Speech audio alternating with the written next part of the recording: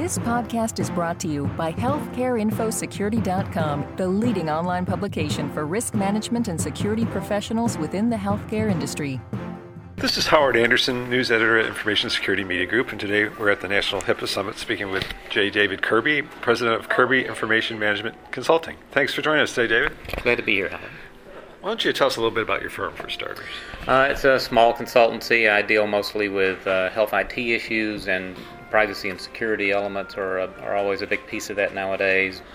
In your presentation today here at the HIPAA Summit, you spoke about mobile device risk management. So what are the most significant privacy risks involved in using mobile devices today, do you think? Well, today you've got to describe it as a toxic mixture of individuals who haven't been well trained in how to manage a mobile device that they have, people who are very rightfully enthusiastic about what they can do with the devices in terms of improving their work output, but who also don't use the tools that are available to them. And honestly, I'd have to describe the tool set overall that people can use on mobile devices as being fairly immature right now. There are an awful lot of things that we're even used to on laptops and desktops that just aren't there for mobile devices right now. Can you explain that a bit more, what you mean by immature technical protections? Sure.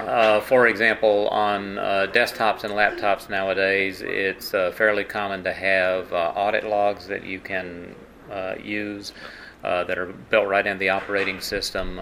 There are encryption capabilities that are built right into the operating system, as well as lots of third-party products. And those things are just now beginning to appear in the smartphone and tablet market. So in the meantime, what are some of the most important ways to address the risks of mobile devices? They're being used. Sure. Well, for individuals who have them right now, I'd say take advantage of thinking about what will happen when you lose the phone or the tablet one day. How are you going to recover from that? Most people consider that, as they just even momentarily anticipate it, as quite a trauma to their everyday working lives and their personal lives. And if you take that seriously, you're very likely to decide that you're going to use some kind of authentication to get on the device, so that if the device gets lost or stolen, and stealing these is a very high frequency event nowadays, that the individual who gets it will not be able to get to the data. And honestly, they won't, if you protect that correctly just by choosing the native built-in either pins or the little connect-to-dot patterns that you see on many of the devices. It'll be impractical for your average person who picks up the phone, even your average thief who picks up the phone, to get at the data that's on it.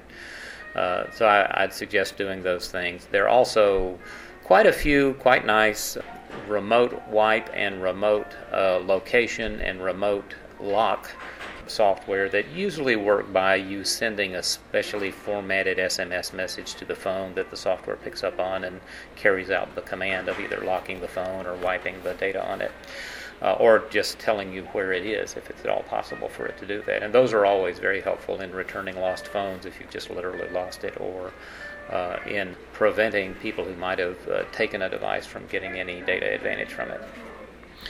So what are the additional risks posed by enabling staff to use personally owned devices for business purposes, and how can some of those risks be mitigated? There are two kinds of risk. Actually, they're sort of personal risk to the individual and, of course, the risk to the corporation. As you mix those two environments, I do think that it's probably the path that most organizations are going to go down with regard to openly permitting this sort of activity, and just because it's so incredibly useful, the chances that people will just say no are diminishing every month that goes by now. So with that as a backdrop, I think you're going to see organizations begin to, first of all, condition what people do, train them, make sure that they know that even if they use a personal device, they're required to have a sign-on to the device, so that they whether they like that or not, that's the thing that you can do even if you are using a personal device. What I see emerging out of that market, or out of that area of need for new functionality, are products that I generally describe as sandbox products. These are bits of software that go on a wide variety of phones that create an environment that the corporation can protect without interfering at all with the personal use of the device. So that you, in the future, for example, you might get on your device and use it for your personal needs, and then enter a special application or a special set of applications on the device that are well protected from anything that you might do or mishap you might have on the personal side of the device. For example, if you were to download an infected application, a sandbox environment would keep that application from affecting what's going on the corporate side.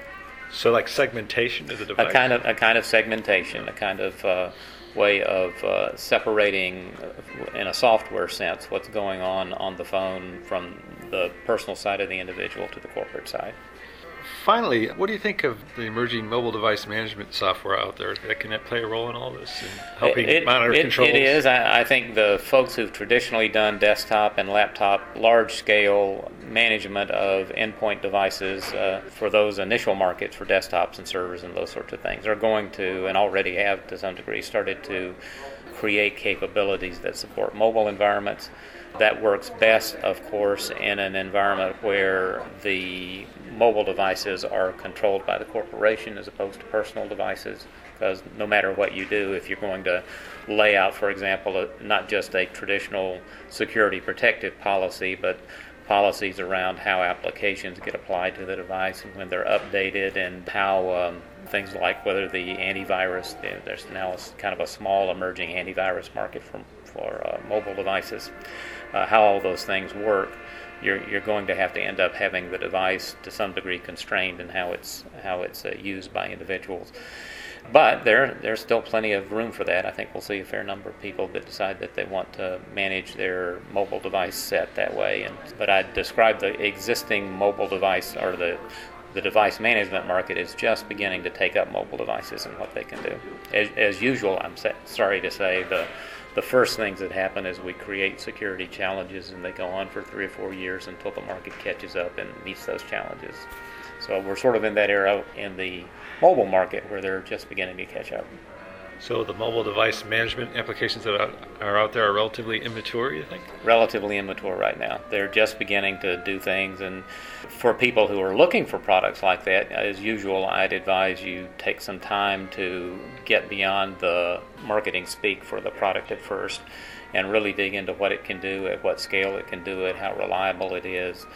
For people who've, in the last decade or so, lived through the business of first trying to manage, say, thousands of devices in onesies, one at a time, to the now relatively mature market for desktops management mechanisms.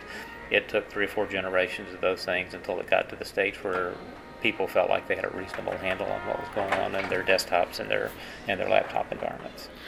Well, thank you very much for taking some time today, David. Thank you, Howard. This podcast has been brought to you by healthcareinfosecurity.com. For more interviews, breaking news, research, and educational webinars, please visit www.healthcareinfosecurity.com.